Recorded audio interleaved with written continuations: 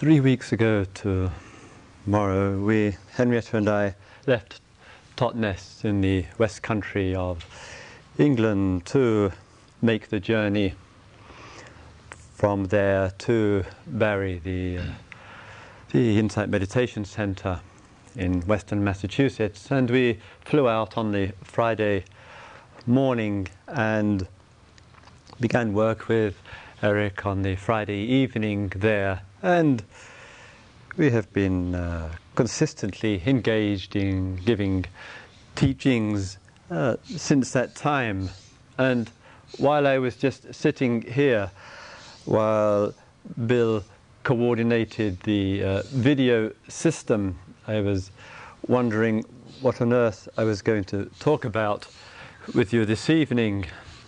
And sometimes one finds after, in this case, after about 3 weeks, that what should we dare I call it, spontaneity doesn't emerge quite so easily as it did on the first days. And while sitting here, I was rather reminded of my time in India some years ago now, 15 years or more now, 17 years ago. And I would go to sit with a Burmese Vipassana teacher, S.N. Goenka, who has a center near Bombay at Igatpuri. And he, as he has done now for more than 20 years, has been giving 10-day teachings. And one of the things which I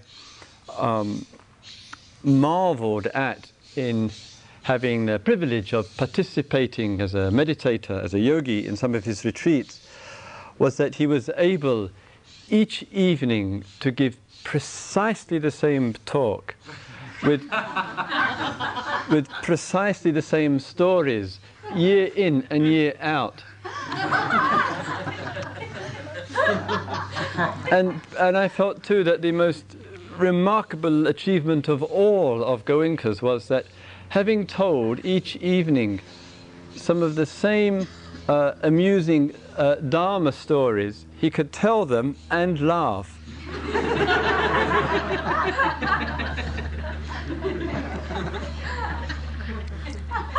And I felt this surely has to be a clear illustration of the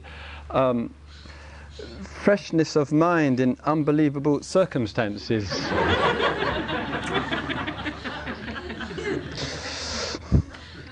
And now I hear Goenkaji now has a set of videos.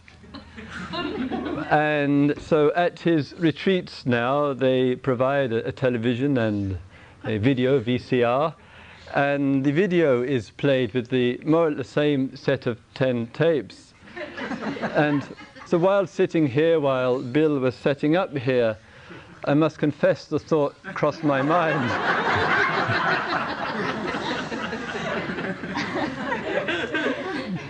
And it would be rather nice, perhaps, for me to slope off to the diner while you, or even Kmart. Having waffled through that, I'm still wondering.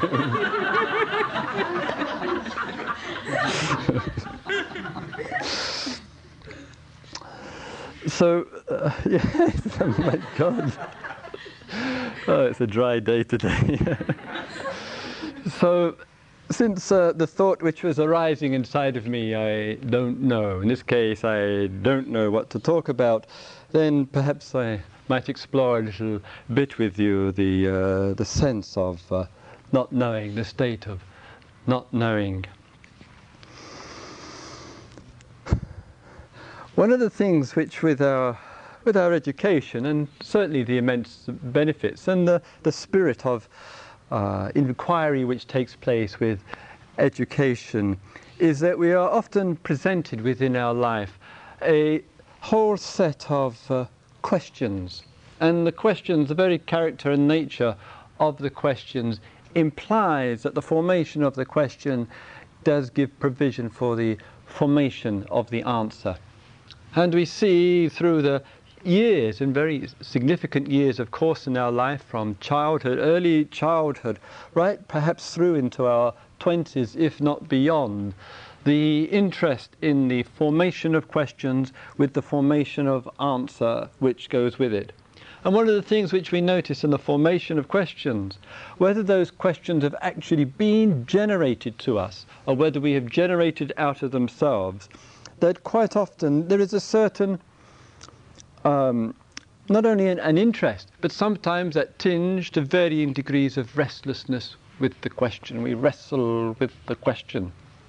And we've experienced too in our life when we've been faced with a whole sequence of questions, I'm talking about perhaps examination questions or under questioning, how in the accumulation of questions we have felt the very pressure of trying to cope with the questions, cope with the formations. In that, what we also notice in the whole world of knowledge and questioning is that the questions keep providing a whole range of different answers. And when a certain line of questioning keeps producing a fresh range of answers, it requires of us to keep specializing. So we see in the various spheres of knowledge in our society that the desire, the motivation for questioning is there, and in any specific area of life we find we have to divorce some aspects of questioning and specialize in a particular field. And so we keep finding ourselves in the pursuit of the answers, going from the general to the specific. And we could take any field and we know how many subdivisions there are and subdivisions, and the libraries and the corridors of learning are packed with the literature of specialization. This in our relationship to that shows too the remarkable capacity of our brain to actually assimilate and acquire a tremendous amount of knowledge. And this knowledge helps us functionally to live, to work in our daily life. But the same knowledge too, when the relationship to the knowledge is such that the relationship has that unease. Somebody said to me the other day in a note that state which in our society of chronic unrest, that the very chronic unrest, as it were, feeds into the brain, it feeds into the knowledge, and it generates this dissatisfaction. And what we also notice with this movement, with the love of knowledge and the, if not the thirst for knowledge, like everything else, we keep seeing that knowledge begets knowledge, begets knowledge, begets knowledge. And there's no end to, it appears there's no end to its pursuit. And we see, just as in the same way with that kind of inquiry, we see also with what we call the spiritual path. And what one is hearing in our society today is, I think, not only varying degrees of this chronic unrest and all the multiple faces of this chronic unrest, but also in a way, it's another way, I think, perhaps of reflecting a spiritual crisis. And that we don't want to live our life in which our spirituality is confined to a Sunday morning and the rest is neglected. So these kind of activities which you and I are sharing in here, and many other forms of it which are taking place, we could say there are people who are getting established on the path. People like yourselves and others with varying commitments and dedication, saying, I want to explore this. I want to go into these things. I want to walk this path and see what happens and where it leads. But some of you who have had years of exposure and received teachings in, again, multiple different ways, could be described in your commitments and values, in the devotions to life, in service to others, in the meditations and reflections, in a certain economy of living, in the solidarity with like-minded people, the commitment to the teachings, to awakening, the ethical foundations, the the tremendous value of the resources of body work and psychotherapy and other fields. We might say all of those explorations help us, according to our needs, help us to be established on the path. So in a situation like what we experience here, we may say that there are some who are taking those sometimes tentative steps to say, what would it mean for me to live in a conscious way, to really bring spirituality in my life? What does the concept spirituality mean for me? What kind of feelings and intimations does that generate inside? And there are those too who feel well established on the path, and who follow that and endeavour in as many ways as possible to bring the knowledge, to bring the emotional life, to bring the bodily life, the whole of oneself, one's consciousness, as it were, into the framework of what one calls spiritual life. Follow the path. But then one starts asking questions, and starts wondering, yes, there is the steps for knowledge. Yes, there is the pursuit of knowledge and the valuable acquisition of knowledge, providing that acquisition of knowledge is with a discerning framework. One is clear of what knowledge is beneficial for life. And one sees too that this appears to be no end to the knowledge, no end to the way that we can keep moving in that direction. And then one takes in a rather similar way with the path. There is the path, there is a sense of the beginning of the path. There are people that one knows, oneself and others, who one says of them, they're very well established in their spiritual practices, they're very well established on the path. But I don't think being established in knowledge, the most skillful acquisition of knowledge, which the tradition, Buddhist tradition, has always felt has been extremely important for a discerning person. And I don't think too that the practice itself and the spiritual practice too, I think they have a common element between the two of them. And I think the common element between the spiritual path and the pursuit of knowledge is that though there is much satisfaction in it, much satisfaction in the dedication and commitment of one's life in these, shall we call it, parallel lines here, or fusing lines at times, but I think the unease will percolate. The unease in the quest for knowledge, the unease in being on the path, the unease of being well established on the path will at times bring some unsettledness. Because the unsettledness will, if we look and we ask and we stop, will say, there's no end to this knowledge. It just seems to go on, and I seem to be involved in its acquisition. There seems to be no end to the path. It seems to go on. And one has forgotten, and one may not even realize, one may not even have been told, what is the end of knowledge? Spiritual life says there is the end of knowledge. What is the end of the path? What is it for the path to end, for it to finish? And sometimes we are so committed in our generosity of heart and commitments to the beginning of the path, the middle of the path, and sometimes we haven't taken the risk in a way.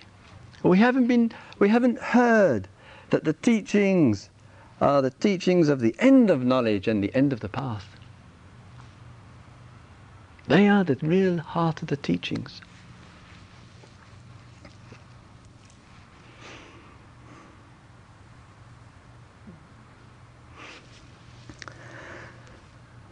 So when we look at our relationship to the path and its exploration, and we see this movement, the directions which I've talked about in other forms over the evenings, taking place in our life, it seems to be in the peculiar position with us that we have kind of almost have a kind of view, particularly a classical, traditional view of the path.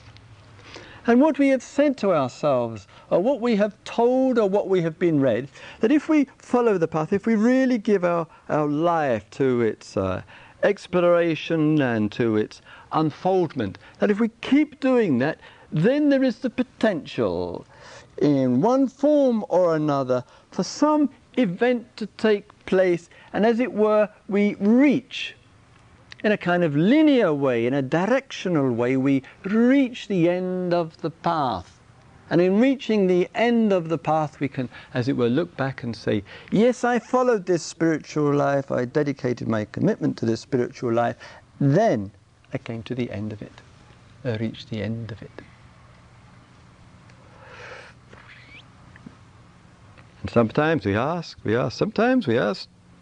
read in the books this, we ask teachers this, and some teachers will say, yes, I am still developing my praxis, I am still walking the path, I know I haven't reached the end of the path, and the view, almost the image, because of the very word path, it's like we're going in a direction, and the path is like it's something, it's almost as though it's a concrete path. And then we're going to leap off into the concrete path, into some lovely ocean of peace or something.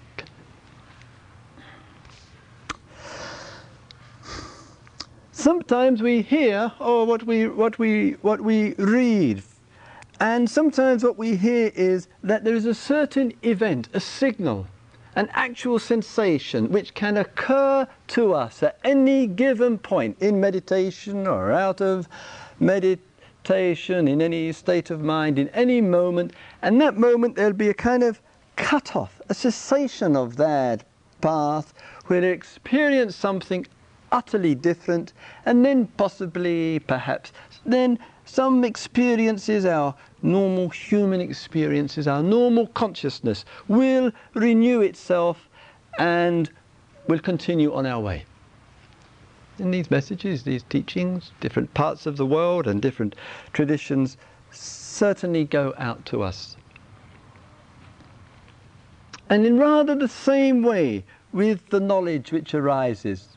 I'm interested in knowledge, I accumulate the knowledge, I explore the knowledge, and then I feel that sometimes in the field I'm working, I can't go any further with that knowledge, and I end that scope of learning. And perhaps in different times in your life you just feel you can't go on learning that particular subject matter. You kind of exhausted the interest, and one says, well, I've come to the end of my interest in that learning, I've come to the end of that knowledge. But then a little while, a little quiet period, a little relaxation, a little relief or whatever, and then the interest in knowledge comes and we start it again. And we say, is there the end of all of this? All of it finished. What would that mean for us?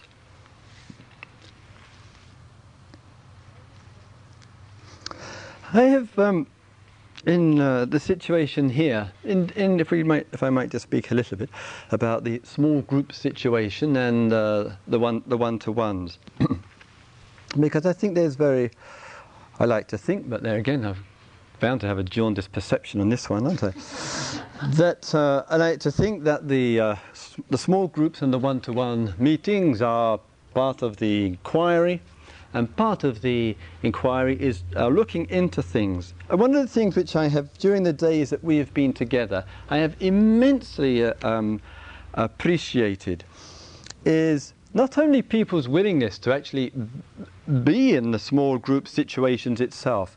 It's no easy matter to reveal and expose our inner life, our inner feelings and perceptions amongst our friends, amongst our peers, within the context of a situation like this. And in that we lend an ear on other, and particularly in the small groups, I think there's almost an extra charge which can take place. Certain elements of self-consciousness arising, wondering what am I going to say when There's this invitation to say something, and that same kind of uncertainty, not knowing what to say, just as I was experiencing just before giving the talk. And then some questions are asked. And one of the things in all of that, apart from the courage to share, to speak out, and I will ask whatever's on my mind, whatever arises for me, and in myself, if I may say, I refuse to avoid asking the difficult questions, just ask what comes. And one of the things which I have appreciated in all of this is that in spite of the discomfort that some people are experiencing, because it isn't easy to be under pressure or to be challenged or to be probed or whatever, is that without exception people have been saying directly or indirectly, I don't want to resort to trying to answer with my head. I don't want to resort to knowledge about myself based on my memory, which if I bring that in, it might kind of answer in a certain kind of way, but it will answer in order to make the situation a bit quieter. The answer won't make any difference because it's coming straight out of the brain cells. And there has been a real genuine willingness to, as it were, put our brain aside, which in our society is a considerable achievement, and to feel what one is feeling in the face of the explorations. In that willingness to feel what one is feeling, one thing that one begins to notice in that there comes the question based on the information, the description of the experience. Then one gives some description of what's happening.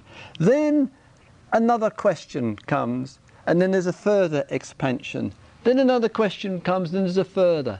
And what we begin to notice inside of ourselves, in our feelings and in our responses to the investigation, to the inquiry, that sometimes we're exploring a way to try to understand a situation in our life which we're in. We're trying to understand it. And what we notice is that we find ourselves sometimes very usefully and constructively adopting a position to help us understand something about ourselves. And sometimes we bring forth a strategy, a method, a technique, and sometimes some insights and understanding. But, because it's my job, I keep asking the question. Keep asking the question. In the persistence of keep asking the question, what does happen at times for some people, that when the feeling begins to arise, I don't have an answer. I can't go any further with this. And not only one's head, but one's heart and one's inner feelings just doesn't know where to go next.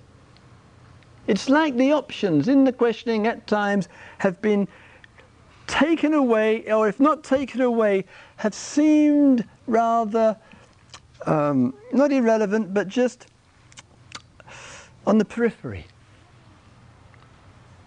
So not only do we find at times that our head can't answer and can't come up with a systematic, clear explanation of things, but even when we've bypassing that and gone even deeper, sometimes we notice, and the small group and the atmosphere generates it, we still can't find an easy solution to the problem, to the issue, to the concern, to the exploration.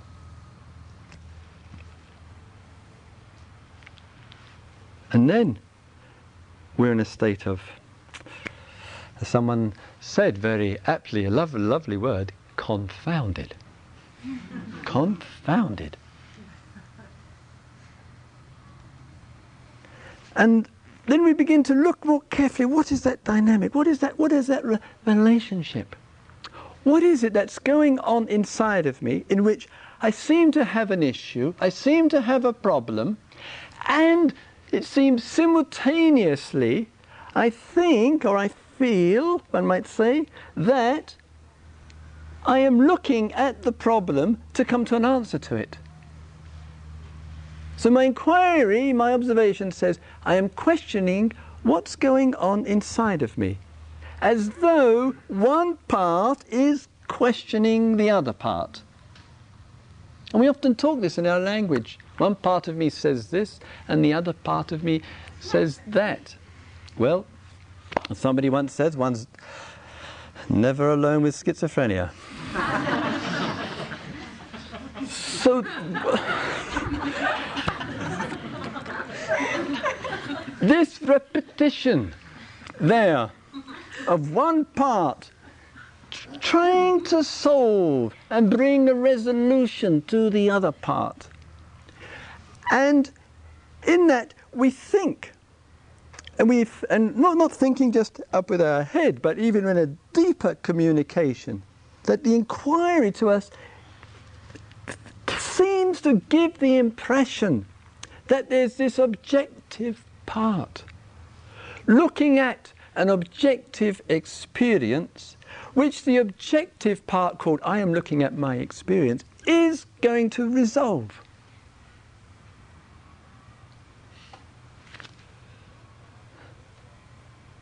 One part's got the answer for the other part. And the other part says, oh no, not a... And one finds oneself in a wrestling match. The knower of the part trying to deal with the known part. And one looks at that dynamic, at that tension, at that emergence. One says to oneself, hey, this is all too familiar. I did this for 15 years in school. The knower arising, looking at the known, the knowledge, the information, working with the known, gaining strategies, methods, tactics, explorations, to try to comprehend that knowledge, that which is known. And we bring the same mindset into the inquiry groups, into the one-to-ones, and of course into spiritual life. Then we have to ask ourselves in our honesty.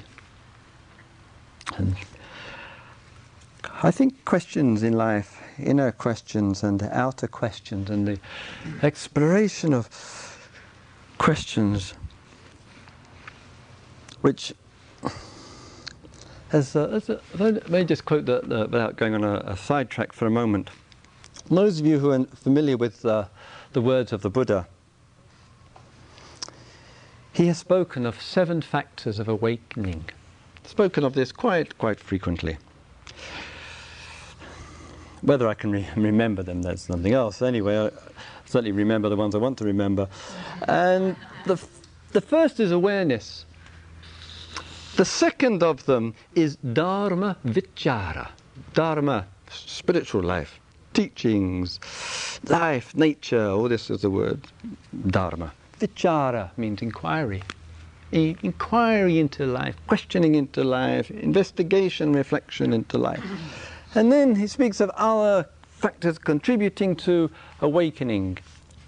Joy and happiness and energy and equanimity. These factors, putting all these together with awareness and investigation and inquiry, that they provide, as it were, very receptive conditions for our awakening and our liberation. In the inquiry which takes place of one part looking at the other and recognizing there is something familiar about that, sometimes we find in ourselves that some question arises about this. How successful am I as a human being living with the view of this is the answer to that inside of myself? How successful can I honestly say? How much has this really diminished the forces of suffering and dissatisfaction in one's life?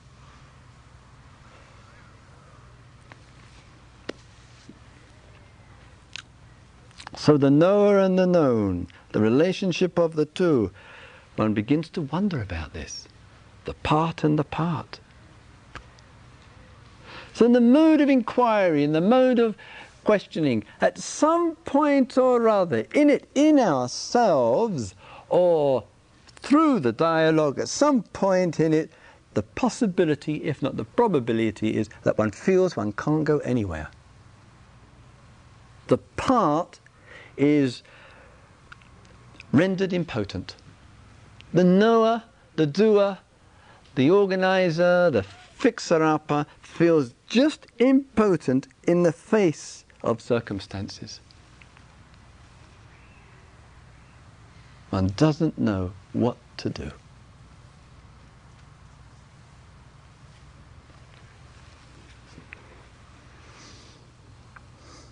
This not knowing what to do, nothing seems to issue forth to fix things and have things our own way.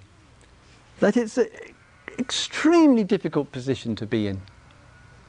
But it's, in a way, an honest position, because in a way it's the position which has some authenticity to it. One can't go anywhere because one feels the helplessness of one part organizing the other part.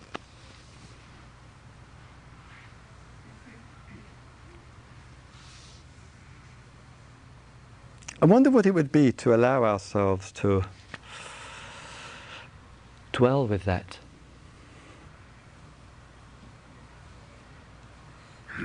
I think it's often a very uncomfortable position to be in. There's a certain, as somebody said in one of the groups, when nothing is forthcoming, at times it seems like there's a certain kind of vulnerability. But that vulnerability, which sometimes we don't like and we prefer not to have, in a way has its own sweetness to it. In a way, it's touching a place deep inside in that vulnerability. I'm not talking of the vulnerability in normal social terms of being under abuse and under attack and being threatened with a loss of job or whatever. I'm talking of the vulnerability of the spiritual life when one feels one just can't go anywhere. And what that means in terms of the spiritual path. So in our experience of this vulnerability, when we feel it and sense it in our sensations, in our insides, normal reaction is said, I don't want to feel like this. But if we look carefully at the vulnerability which is present, what is the vulnerability? Isn't it some intimation to us in our vulnerability that there's some idea of going to something else? I feel vulnerable, which means I feel something might happen and I'm not sure, I don't know if I want it to happen. Isn't that what vulnerability is? I feel something might happen, I'm not sure whether I want it to happen, therefore I feel vulnerable.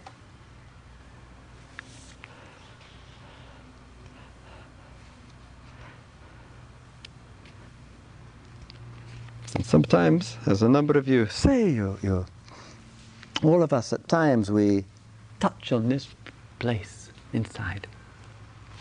Just through meditation, just through awareness, just through observation, just through inquiry, just through silence and stillness, just through the days and the nights. If we can allow ourselves to stay with that vulnerability, which is the feeling saying, I don't know what's happening, I don't know what will happen. And if we can trust the great element of religious life, if we can trust ourselves to stay with that, perhaps when we are staying with it, perhaps that vulnerability undergoes some transformation. Perhaps there's a certain sweetness in it. Perhaps there's a certain kind of innocence of being in that. And it can serve as a kind of resting place for us.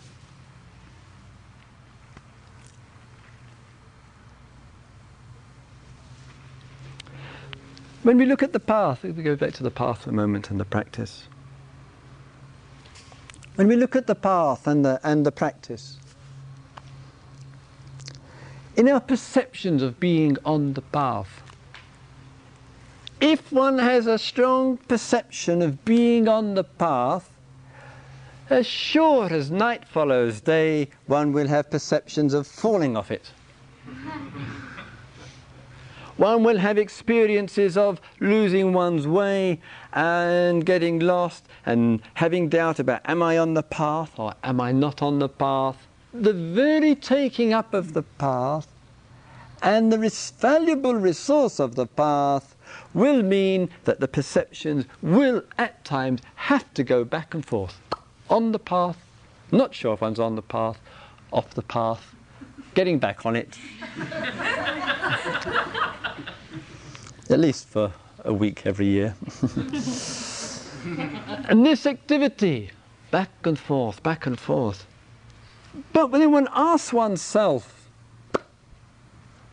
where is it? Where is this path? Who can actually show where it is?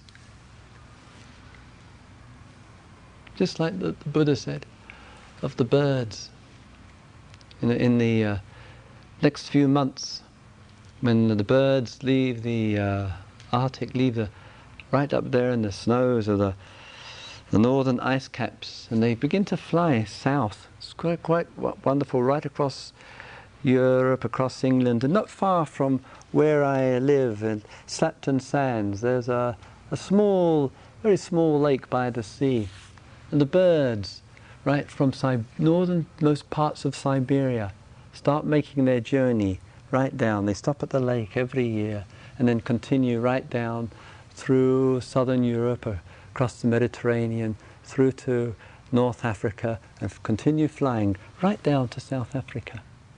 And then come the springtime, they're back. They make the journey all the way back.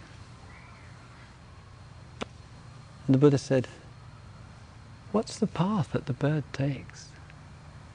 What's the trail? What's the mark? What's the sign? Where's the path?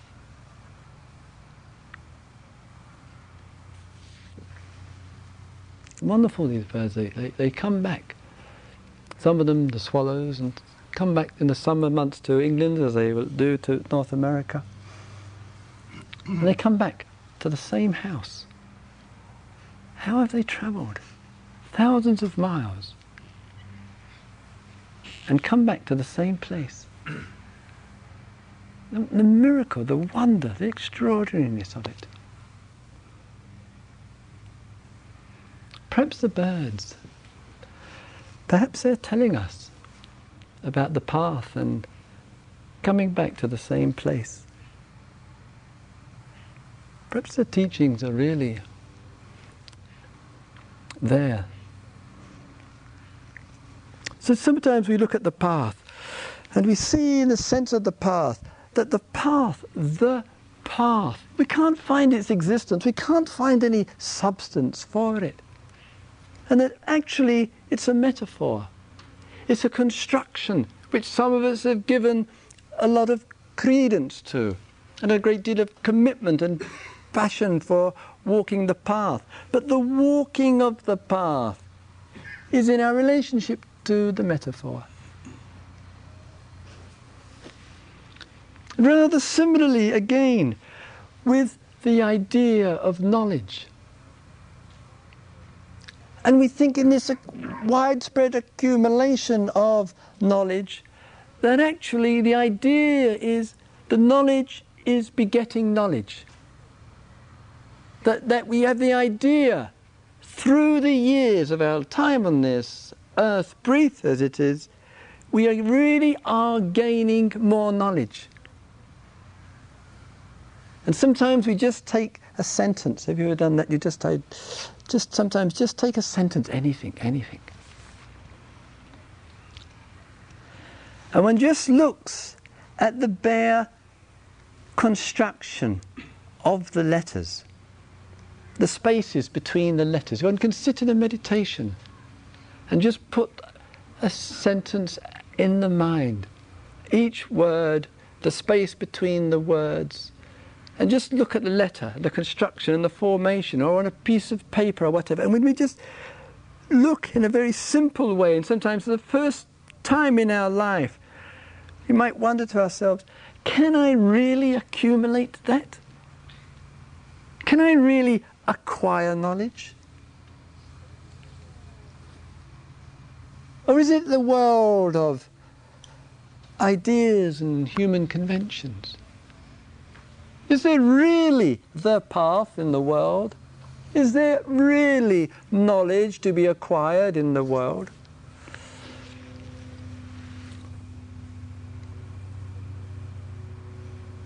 And sometimes I think we have run along in our life on interest, on exploration, on the path, on knowledge, and we've never really asked ourselves, is there any truth in it? We've assumed it, and we've believed it integrally.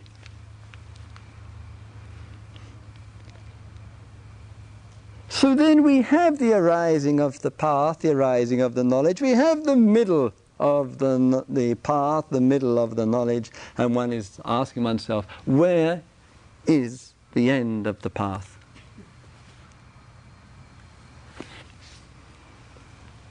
And these teachings are essentially concerned with not being on the path, as some might imagine, not following the path. They are essentially concerned with its utter dissolution, its finishing, and the freedom which it brings us.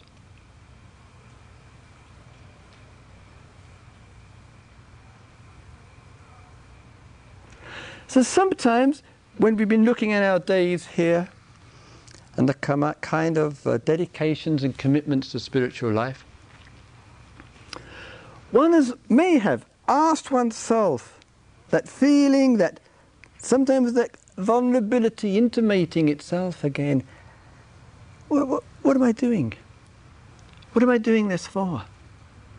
What am I following this path for? What does it mean to me in my life? What's it going to do for me in my daily life? Somebody left me a note downstairs. Please talk about daily life tonight because I'm leaving tomorrow morning.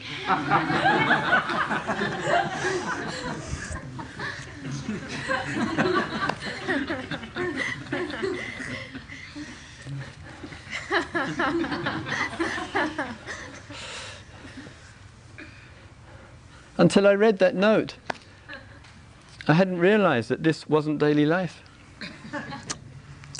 So there's the view and the assumptions which help to form the view, and the assumptions that I know what I'm doing and I know where I'm going. And there's a kind of consensual agreement about it, yet even in the most strongest consensual agreement about it, thoughts are arising of, what am I doing this for? And one says, oh, those Buddhists say that's doubt. I shouldn't experience this. I have to get over this, I have to make more effort. Obviously, I'm just sloughing off again. And I've got to really get my act together because this is a hindrance. This, in the Pali word for hindrance, is nivarana, not to be confused with nirvana. So the doubt begins to permeate, then the memory comes in. Maybe that doubt has true value to it. Maybe that's the whisper which allows a little infiltration into the construction called path and knowledge.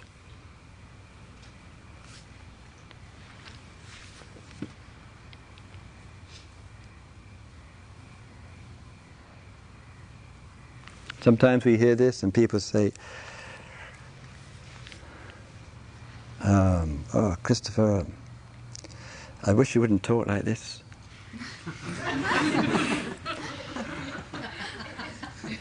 I'm just trying to get myself on the path and you're trying to kick me off it.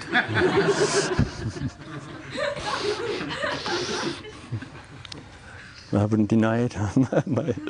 So in the construction which takes place, there's the formation of the fact, and there is the relationship to the fact. The fact we call, in this case, the path, the fact that we call knowledge, and there is the relationship to it again, and the relationship to the knower and the known.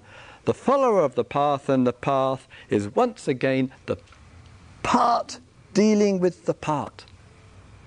The duality is reformed again, insidiously, pleasantly, but dualistically.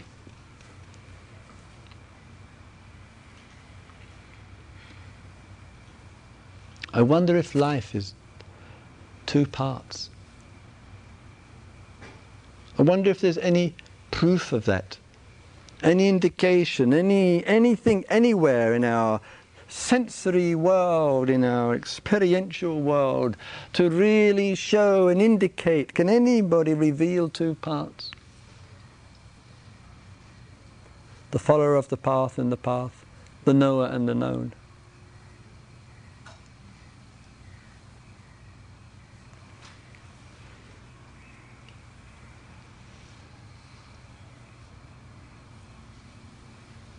So perhaps the enormous challenge for us, for our liberation and for our awakening, is if we're speaking of the end of the path, if we're really willing to inquire in all of that and take risks with all of that, if we're speaking of the end of the path, we're not speaking of reaching the end of the path and then making some catastrophic leap into something else. Maybe if we're speaking of the end of the path, we're speaking of the beginning, the middle and the end, the total metaphor, the total relationship, the total construction, all goes. The lot. Someone says, I'm not sure. I'm not sure if I'm ready for any of this. It might be uncomfortable being on the path, and it's not an easy way of life, and there are lots of stresses and strains about that.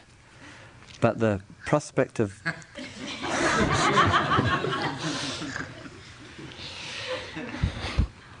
what's the fear? What's the fear about? Why is it that we're frightened to let go of the established metaphors? What is it we're frightened to let go of and be but vulnerable about in our relationship to the establishing of a particular formed idea? No matter how useful it might be. And I suspect the vulnerability, the susceptibility that takes place is the feelings and the views which take place if I was to abandon it all. If I was to let go of the whole package. The vulnerability is I might find myself back like I was. I might find the rebirthing again of the old patterns of selfishness and self-righteousness and greed and ambition and addiction, and all of that will come in and take me. My consciousness will just submit to those movements because I've lost the one thing in my life which has been of value and significance, which I call the spiritual path.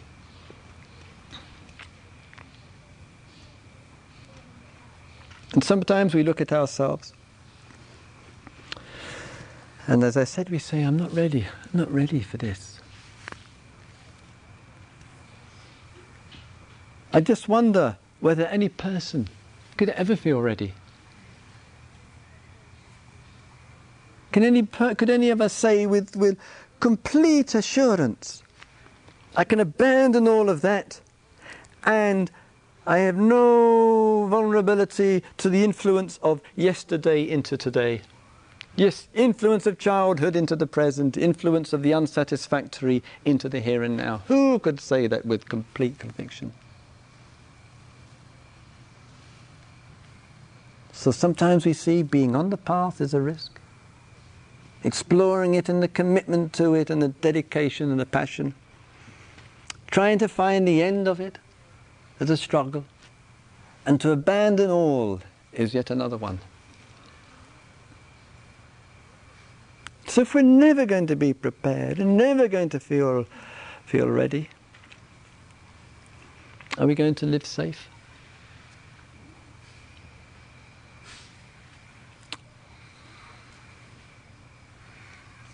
Sometimes, finally, there is the dissolution. There are some people in this room whom the construction has long been empty. And not that the person has no interest in exploration and inquiry. It's not that the person disassociates himself from these kind of social environments. But the whole beginning, middle and end has kind of faded away. It's exhausted its usefulness and its relevance. And sometimes there's a freeing, a genuine freeing there from that. As much as there's been the freeing from the painfulness of life circumstances, there's also the freeing from the pleasantness of the commitment to a meaningful direction in life. And I think too, if we're to speak of meaningful directions, then surely it has to do with ethics. It has to do with meditative awarenesses and inquiry. Has to do with a life of wisdom and heartfulness. If we speak of meaning in life, it surely has to be of that order which we call the path. And the person is seen as a path, as a model, as a reference point. It's gone, it's finished. But very easily, in the freeing of that, how easily, not taking up a position, the mind can then grasp onto an ultimacy, onto a transcendent position, onto a liberated standpoint. And in the grasping hold of that liberated standpoint, that position, the revelation of the grasping will be the disparaging of path, will be the undermining of people's needs. It will be the fixation that everything is just language and just metaphor, and it will be taking up a position born not of liberation, but born of grasping, born of holding on to an idea around the freedom.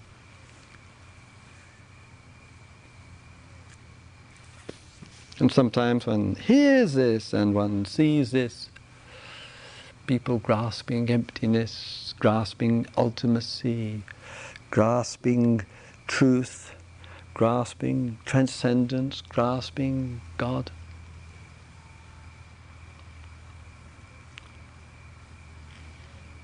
And it's a great pity, in a way, if we substitute one form of grasping, the grasping born of time, past, present and future and path, and generate another one which we call truth, God, ultimacy, realization, emptiness, whatever the language.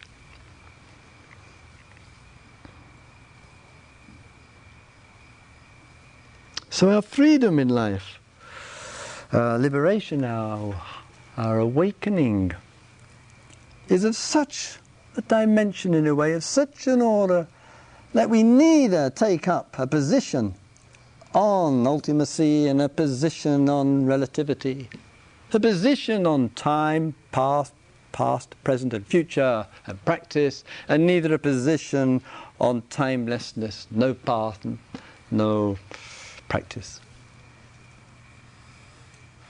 If freedom is to shout in this world, if freedom is to be as obvious to us as the hands on the end of our arms, then it surely has to be freedom in all the directions. Otherwise we are prisoners of our position.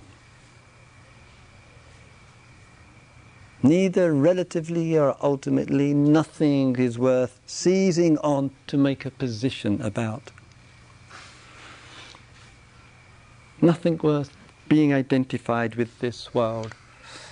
Nothing of all the manifestations is worth being identified with.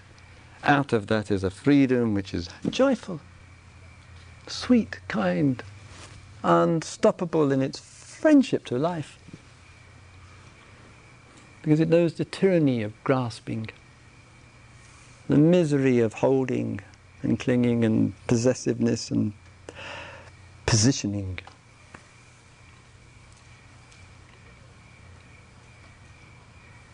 So with our inquiries and our looking into things, let's not be afraid to inquire into what is precious, such as the path. Let's not be afraid to inquire into practice. Let's not be afraid to inquire in such a way that we remain forever wondered and bemused by our utter inability to explain it all.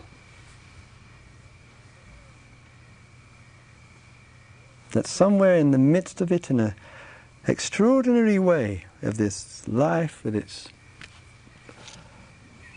vastness which we can hardly touch, I think is some wonder of it all that our questioning is a mode of our answering. Our very questioning is our answering. And somehow or other, in a mysterious and unfathomable way, it kind of reflects the nature of the universe.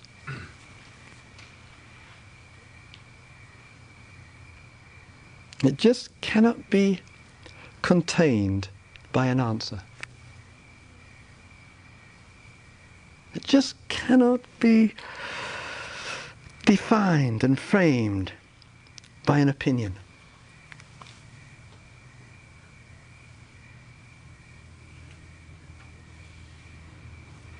And thus the universe is really, it's a state of awe.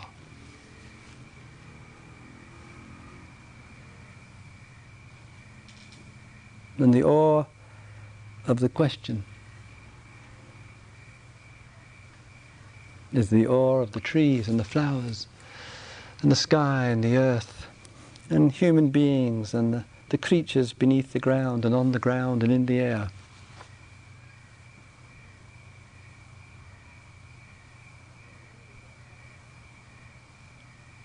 And all of that, in a way, is the revelation of absence of path, absence of knowledge in the conventional sense.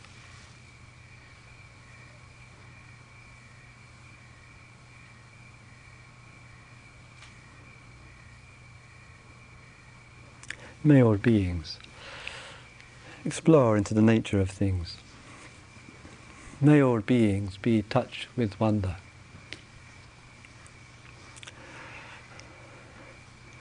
May all beings understand the end of formations.